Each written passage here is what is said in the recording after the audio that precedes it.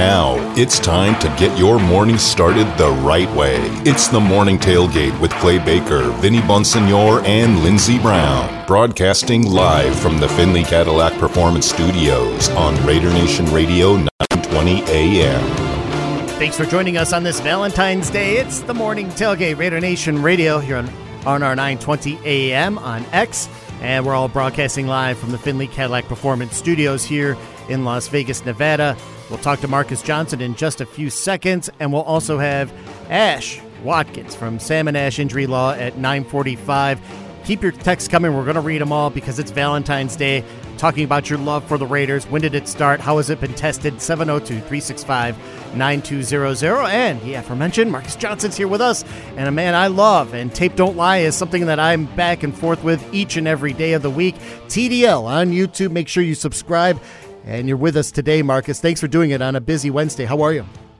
Good. How are you guys doing? We're doing great, awesome, Marcus, and we're trying to get to everybody's origin story as on how they ended up here and their love for what they do. But you provide a very unique service to a lot of us in the nation. I know it's a labor of love, and so I ask you, whose tape did you fall in love with first? Whose tape did I fall in love with first? Probably when I started watching film. I mean, I probably just watching Khalil Mack. I think watching Khalil Mack was probably something that really got me starting to watch film and watching how he used to dominate and all the things and learning defensive line. That's one of the first things I had learned was breaking down defensive line. So watching Khalil Mack and him just dominate back in like 2015, 2016 is when I really started getting into like NFL Game Pass and stuff like that and having a kind of a love for it. But my film story is kind of funny because I don't know if you guys remember this guy named Sion Fahey. He used to kind of do film, and he was getting big, and then one of the reasons, and I didn't think he was very good. And I was like, you know what, I could do this. And that's when I really started getting into film. So that's when I started to get into it was something I do. Now it's something I love doing all the time, so it's cool. Marcus, it is officially off season. We are, 3 days now into it, and obviously the Raiders have some work to do. If they want to close the gap on the Super Bowl champions, the two-time defending now Super Bowl champions, who just happen to be in their division, the Kansas City Chiefs and Patrick Mahomes and Travis Kelce and that whole crew, as somebody that follows the Raiders, what would make your offseason and what would leave you bitterly disappointed if they don't accomplish a certain thing? I think one thing, they got to beef up the inside of the defensive line. I think they got to get more pressure from the inside. I think they were able to build on that a little bit, but all those guys have one-year deals. We don't know who's coming back. I mean, Adam Butler, a lot of those guys are free agents. I think Jerry Tillery might be one of the only defensive tackles that is actually under contract right now. So they got to beef up inside, whether that's in the draft. There's a lot of good defensive tackles in the draft that they could beef up inside with, or they want to go through free agency where there's a lot of good defensive tackles in free agency that are available. Because you don't go Chris Jones. You got Justin Matabuke from the Baltimore Ravens, who's out there, who's a very good player too as well. So they got to beef up inside. That's one thing they got to do. I think at the cornerback position, I think they like where they're at. They might add some guys there. It depends on who they bring back. They might try to find maybe another slot corner that can, if they don't bring back a Meek, or and if they want to keep Hobbs outside, or if they want to keep Hobbs inside, they find another outside corner. So I think those are a few things they need to do. And of course, the offensive line needs to be built up. And I know quarterback's the obvious one, but I think something like offensive line is a very important position too. So I think they're losing some of those guys as well, and they got to really rebuild that interior of it. It's Marcus Johnson. Tape Don't Lie on YouTube. Make sure you subscribe. It's a gift to yourself on this Valentine's Day, and at the Mark John NFL on X here on the Morning Tailgate. Then when you did something very special on TDL about the free agency breakdown, who are some of the names of the free agents that that could come up and really make an impact with the Raiders should they go down that road? One is Lloyd Cushenberry, which, it was very interesting that they hired James Craig yesterday, and he was the offensive line coach at LSU, and that's where Lloyd Cushenberry played at.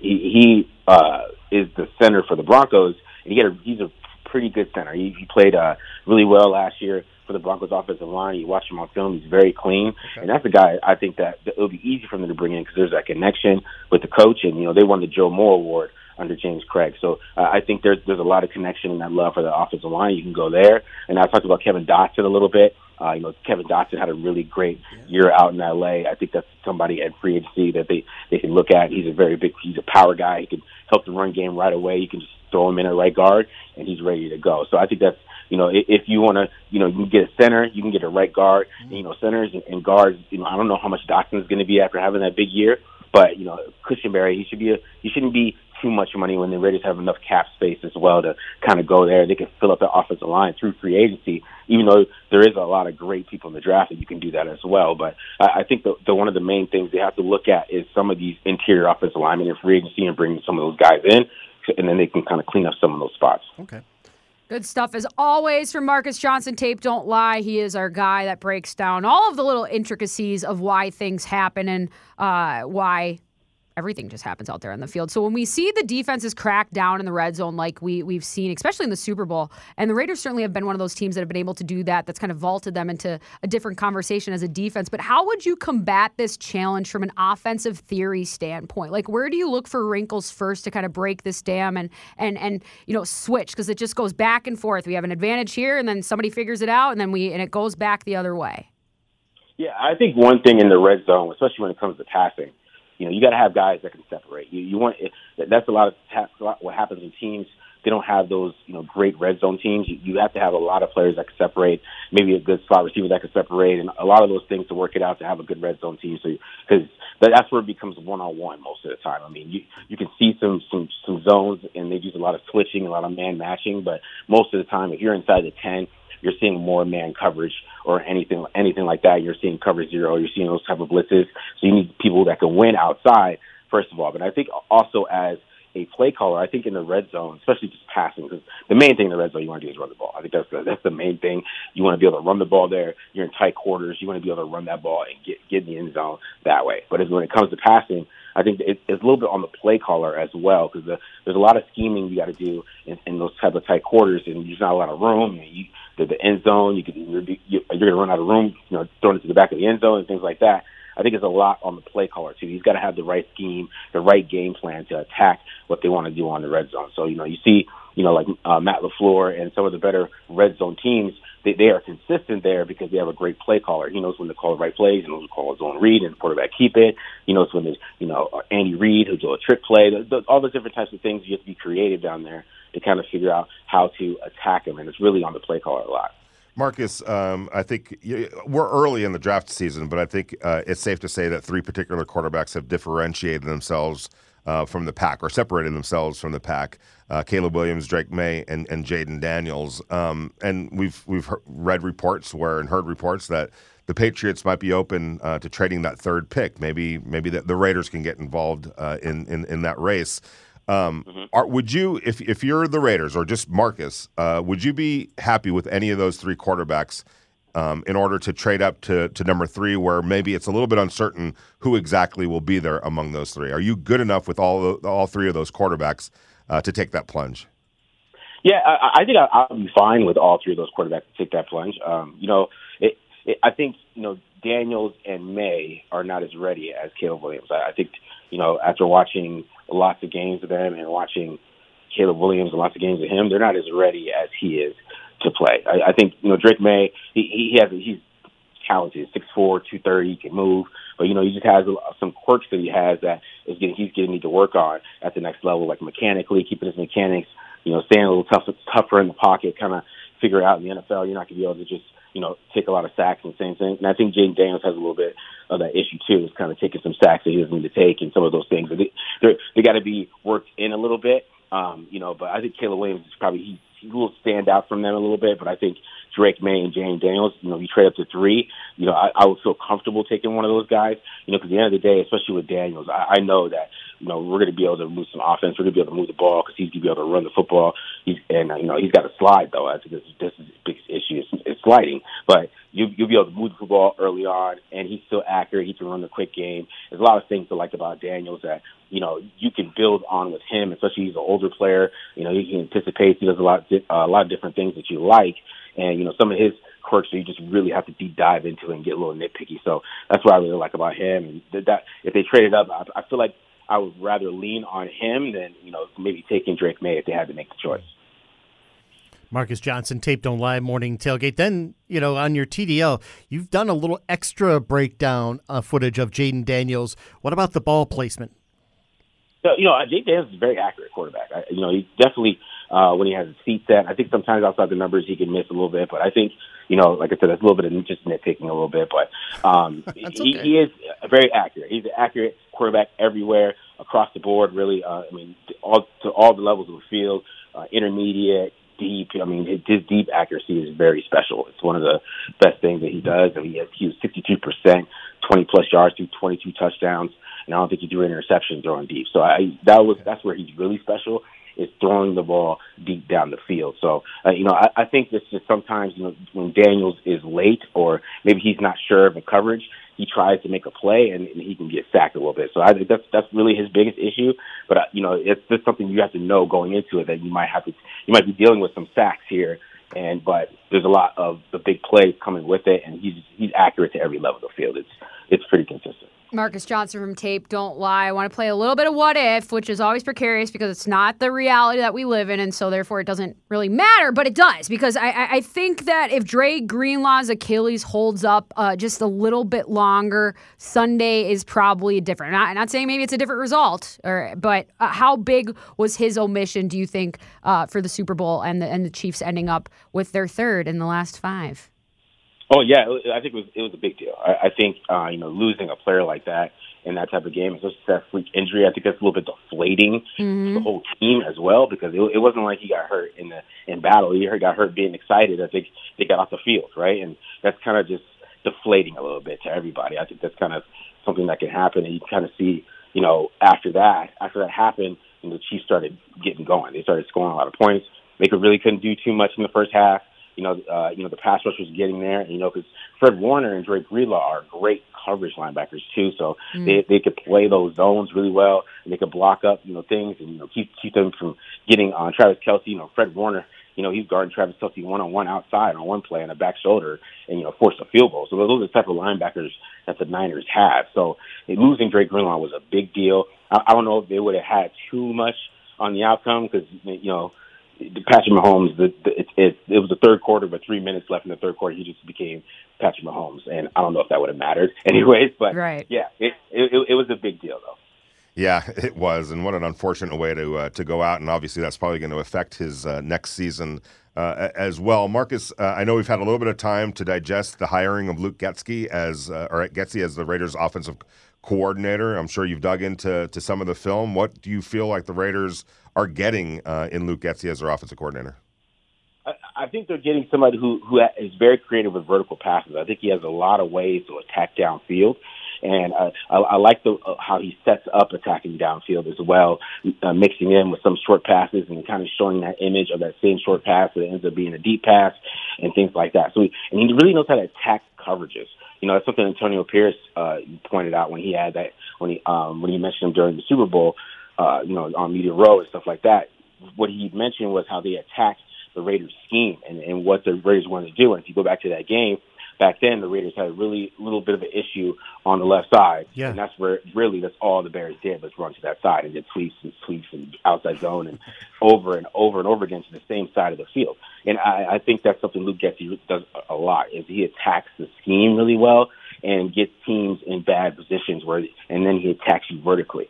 And, one of the things that I would say Luke Getsy in the passing game needs to get better in, because I think the run game, the zone reads they do, and all that stuff is really creative. It's just he has to get more extensive in the short passing game and making sure that you can get those easy completions. And I think he can get a little crazy with the deep passes sometimes, and you don't know if that's just for Justin Fields or, because that's what Justin Fields does really well. He doesn't really do the quick game that well, or is that just Luke Getsy throwing the ball deep a little bit too much? Because even at Mississippi State, you go back and read some of those articles, they complain about that a little bit. But, yeah, that's probably the main thing with Getsy. He's got to get that quick passing game going again. But I think that's where Devontae Adams comes in, and they'll be able to work that out.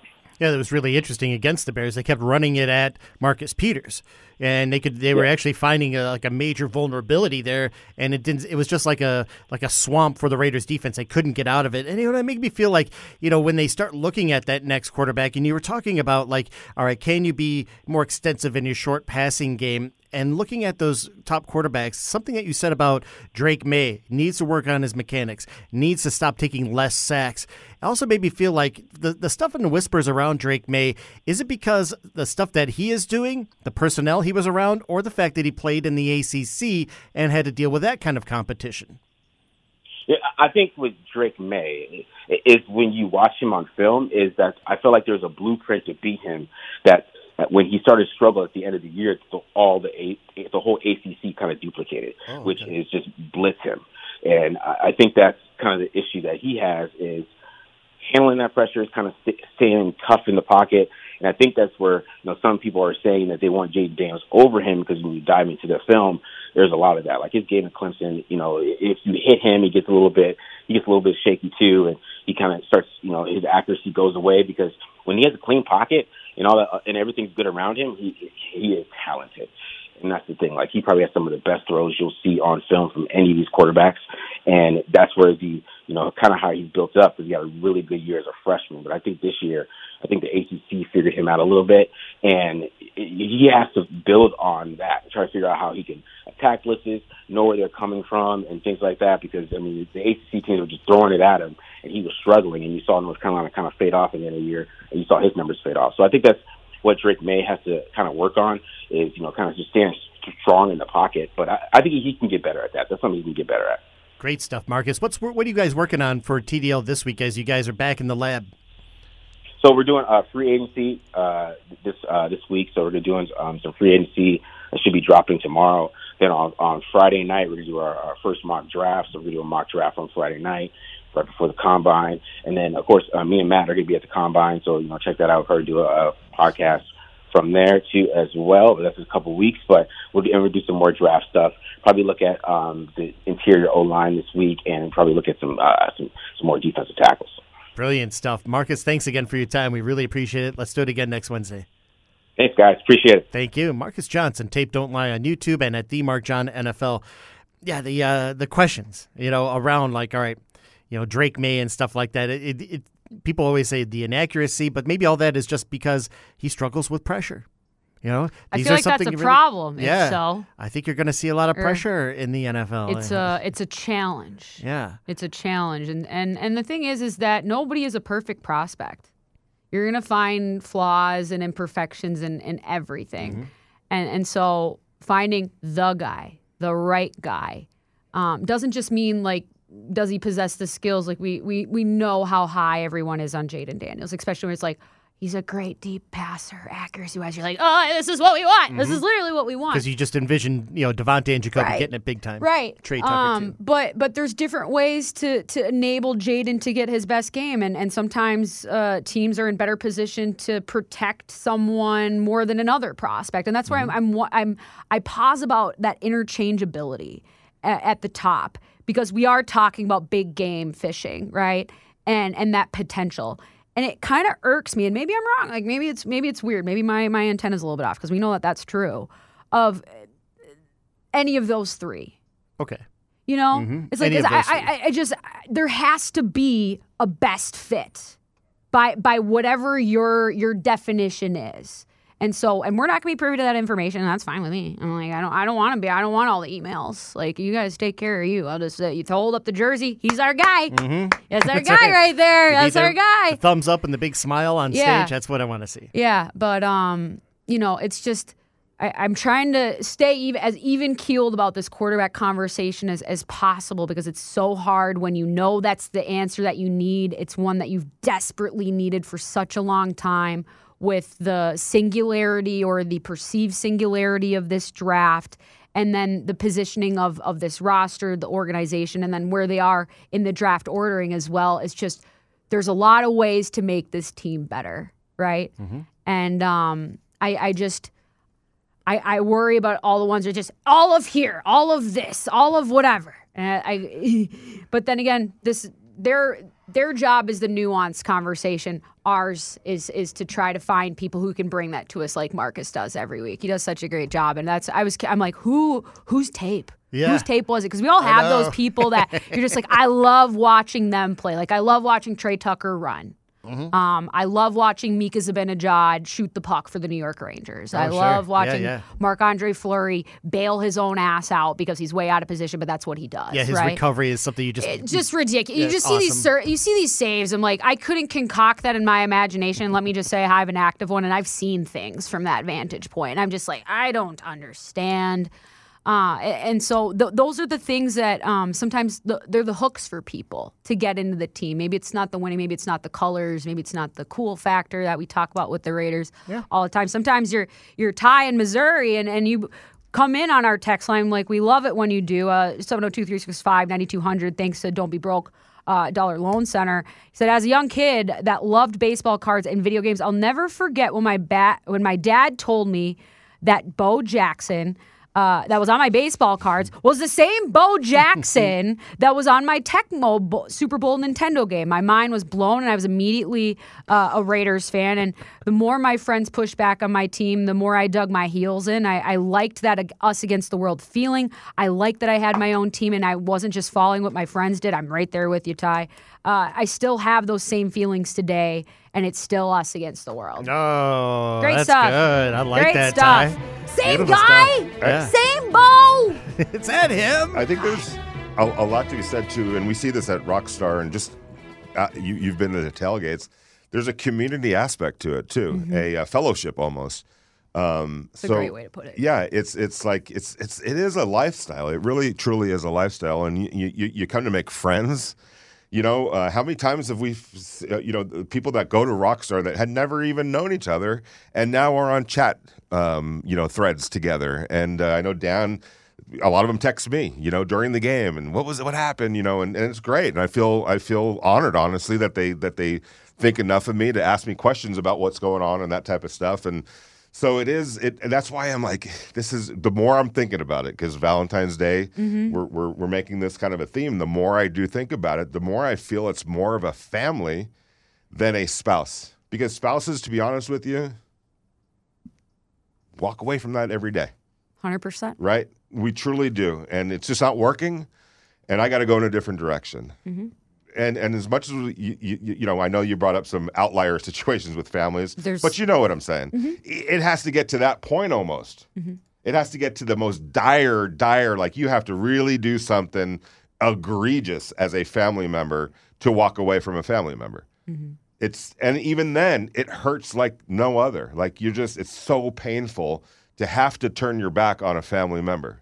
That's what it would be almost the equivalent of when even if you try and you still love them too, there's a part of you that still loves them no matter almost what they do. That's just how it is. It's something you can control. And I feel like that's the way it is with sports, much more as a family member than a spouse, than a girlfriend or a boyfriend or whatever the case, or husband or wife. Because those are more easy, to be honest with you. Right. It's about the support. Yeah, it's just, you feel part of it too. And I know talking to players, they understand the pain sometimes that comes with they've been fans themselves too when they were kids, and they've had their heart broken, and they get their heart broken. I try to tell fans this too, before you start criticizing and throwing people under the bus, go in the locker room and see guys cry. I remember when Colton Miller gave up a couple of sacks in the last game of the season against the 49ers. It was the second to last game in the season. And his voice was cracking when we were talking to him because he blew it. He knew it, And I'm like, man, I wish people could truly see that. And especially when they say, ask tougher questions. It's like, it's hard to ask somebody that just blew a game. Yeah. Like be belligerent. First of all, you're never going to be belligerent about it. There's a professional level here. I'm not going to start shouting and accusing somebody of that. But also you understand there is a human side to it.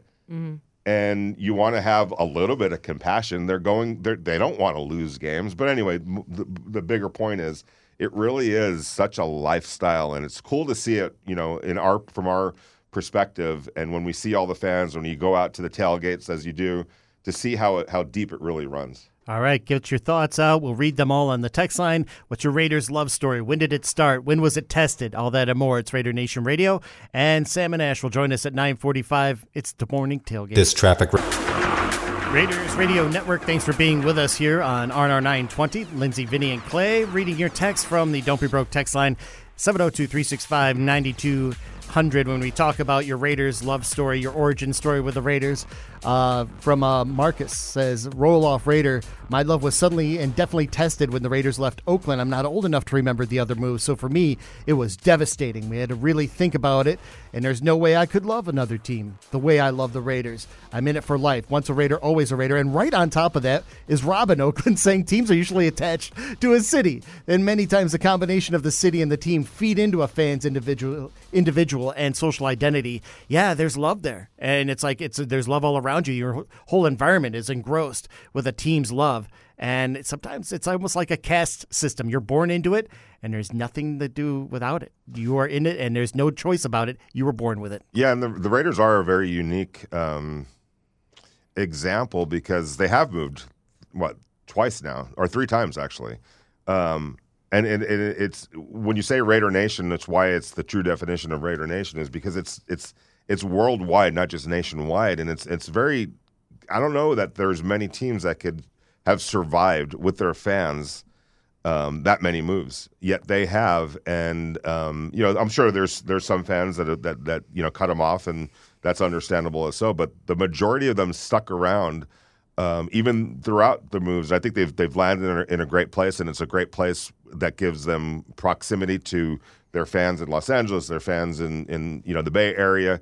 So if they had to move, this was a pretty good place to move, even for their fans, because it's left them really close by. Whereas with the Rams, when they moved from Los Angeles to St. Louis, I had so many Ram fans who just kicked them to the curb. That was it. They were done. A lot of them became Raider fans, as a matter of fact. So there's something about being ditched for California. Well, they left for St. Louis. Oh, I thought you meant St. Louis going back to California. No, the Rams left Los Angeles for St. Louis. Oh, okay, got you. Yeah, and my that makes more sense. My friends who grew up Ram fans were just like, that's. But I would say it was 50%. There were also 50% who stayed with them. I don't know whether it was blind faith that they were going to eventually come back, but it's part of what we were talking about. Even when the team moved, a bunch of them stuck with them because they were so embedded in their heart that and for a lot of those fans, the actual art of or act of going to the game, most fans don't go to the games. Mm-hmm. Most of your fans watch on television, sometimes from far, far away. So for some Ram fans, it was like, well, I never really went to the games to begin with. Mm-hmm. So it's just going to be watching them on TV from a different location, but I could still love them. That's kind of how they wrap their head around it. So, kind of interesting when a team does move. That's an opportunity for fans, and Dan in San Diego is the perfect example. He ditched the Chargers for the Raiders. He just texted me. He's like, it's the best decision I ever made. Raider Nation has accepted me like I've been a fan my entire life, and it's been a lifestyle change for him for the better. So. I love the text line, though. People digging up some memories like Dee from the 817, DD Raider, Double D Raider, if you will. I was 8 growing up in Wyoming. I saw the silver and black going against the horrible orange of the Donkeys. I picked them right on the spot. Yeah, I love it. Orange sucks. Yeah, I love that. Sometimes I pick a team whether I'm like, I like your unis. Like, I like your jerseys. It's hard for not like to. no other reason. I don't really like anything that has orange in it. That I do know. Me and Elle Woods, same thing. That's the same thing. We have a lot in common. Sal, 623, says, I was born circa 1974-75, raised in New York, fell in love with football first, but then the Raiders' mystique drew me in. Like any relationship, I get angry and disappointed in the Raiders, but in the end, walking away is just not an option. Yeah, it's like, I don't know, it's so hard to do, and like even the Rams find this out moving to Los Angeles, like 20 years went by without fans, without an NFL team in Los Angeles. So that means a whole generation of people, boys and girls, grew up without a team locally to root for. So by proxy, they became fans of maybe the Cowboys or the Giants or the Chiefs or whoever. And so here come the Rams coming back to Los Angeles, and they still had the fan base that I was talking about that stuck with them. But other than that, they were surrounded by Cowboy and Chief fans and Giant fans and whoever you grew up being a fan of, and asking those fans to now jump back ship to the Rams, it's not happening. And so they have to go to the elementary schools and the middle schools and start capturing fans that way, kind of like what the Raiders are doing here in Las Vegas. Because if you grew up in Las Vegas, you're a fan of the Cowboys or the Giants or whoever, because for all the reasons that we're hearing, fans in New York became fans of the Raiders. All those different stories happen here in Las Vegas. So Raider fans or the Raiders are dealing with that, trying to capture a bunch of fans here now in Las Vegas. And it's probably going to start at a young age. Like these fans keep telling us, I was 6 years old and watching in New York, and all of a sudden the silver and black showed up on my television. I fell instantly in love. Oh, we love them. On the text line, 702-365-9200. Ash Watkins from Sam and Ash Injury Law will join us next, but we'll leave you with this from Bill from the 925. Al Davis is the reason I became a fan and love the Raiders. He didn't care, white, black, Latino. If you could play, he wanted you. Thank you for that, Bill. We'll take a break, come back with Sam and Ash next. Thanks for joining us here on Raider Nation Radio. It's time now for Street Legal with Ash from Sam and Ash Injury Law. In a crash, call Sam and Ash, 702-820-1234. Available both Nevada and in California. Ash, good morning to you. How are you? I'm great, guys. How are you? Oh, it's awesome to have you on. Thank you. You know what? A couple questions here. What did you make of the Super Bowl and some of the rumors that went around there about Taylor Swift being accused of removing Kanye West from the Super Bowl, if it came to that? Yeah. I heard that Kanye was in the studio or in the stadium, and there was some other NFL player claimed that, Taylor Swift got him kicked out because he wanted to photobomb everything. But look, if you've got a ticket, remember that ticket only guarantees you entry into the stadium. But at any point, the stadium, the team, or someone else with the organization putting on the event can revoke that license. You're not like, you don't own the seat for the day. But ultimately, this story, I think it turns out it was bogus. Kanye was there. It doesn't seem like Taylor had him kicked out, but. He just wants to be associated. That's literally what he wants. This is a 10-year plus thing that's been going on. I wouldn't be surprised, and I wouldn't be surprised if the NFL was like, no, we're not going to do that because this box is pretty much a focal point of our entire broadcast, and we don't need that kind of PR. I wouldn't be surprised if it happened, but I mean, like you said, it's not technically legal, but it can happen. Oh, it's legal. If he had a ticket to be in the box with Taylor Swift, the NFL or whoever, they can, Allegiant Stadium can pull it. It's just a license. It doesn't guarantee you. So, and I'm with you. Kanye's so controversial. He said some things that are really, off-putting, and I wouldn't be surprised if the NFL goes, look, we got America's golden girl, Taylor Swift, in these shots. We don't want anything to do with Kanye, so you can watch the game. We'll put you on the field somewhere else, but not in this booth. Yeah, absolutely. We're talking to Ash Watkins from Sam and Ash. You deserve what's right. You're going to get that when you call them up. They're going to provide you with some of the best legal services you can get here in Las Vegas. And we're talking about the love and fandom and being committed and what that means. And you are a long-suffering Dallas Cowboys fan. And I'm very happy that it has been a long-suffering thing for you. But in terms of the testing and the constant, we're right there, here's the roster, and then we get in our own way. What's your relationship in terms of your commitment and just how emotionally you get invested into this team, or maybe just fandom in general, because you're a former athlete too, and so it's a little bit different of a relationship dynamic for us. Yeah, as an athlete, you've got control over your success or failures to most extents. Watching the Cowboys is, I'm a functioning Cowboys fan. I inherited it. It's a disease, and every year I try to be positive, and then I just wait for them to disappoint me. And it tends to always happen. So in some respects, I know what I'm getting every season. But yeah, you know what? I prefer being an athlete than a fan because I get the control over it. I get to prepare, put the hard work in, and then ultimately execute on game day. And as a fan, you just have to trust that someone else will. And when they're wearing Dallas Cowboys uniforms, they tend to not to. Oh, boy. And you'll never leave them. You'll never leave it? No, I don't. I think I'm a lifer. Okay. I'm a lifer. Although with the Raiders coming into town and learning more about the Raiders' history and the culture that Al Davis developed, I really fell in love with a Raider Nation. And so it was really tough. If like a few Thanksgivings ago, the Cowboys played the Raiders, and I was like, it's kind of a win-win for me. I'm going to eat turkey. Raiders or Cowboys are going to win, and then I'm going to get a great nap. So I've adopted the Raiders as my second team, so I will always root for those too. I love it. It's Ash with Sam and Ash Injury Law. In a crash, call Sam and Ash 702-820-1234. Available both in Nevada and in California. And California seems to be a bright spot for certain Raiders coaches who move on to leave. Raiders had hired Deshaun Foster, former UCLA Bruin, to be their next running backs coach. But boom, he goes and takes the head coaching vacancy at UCLA. And you have an interesting lineage with Deshaun Foster's family. What is that? Actually, fun fact, I played basketball against his sister, Chanel Foster, in high school. We were on rival schools. I played for Rosary High School, and she went to Mater Dei, and so every year we'd face off. And Deshaun Foster would actually come down to support, and it was always a big scene. But this is kind of a sad story, but I get it. Deshaun Foster, he went to UCLA. He's been the coach, like a running back coach there for a while. And so this was kind of, you think, his ideal dream position, and usually you carve that out as an exception. Like, if this comes up, I'm going to go interview, and if it happens, I'm sorry, Raiders, but I got to go do it. And so I'm happy for him.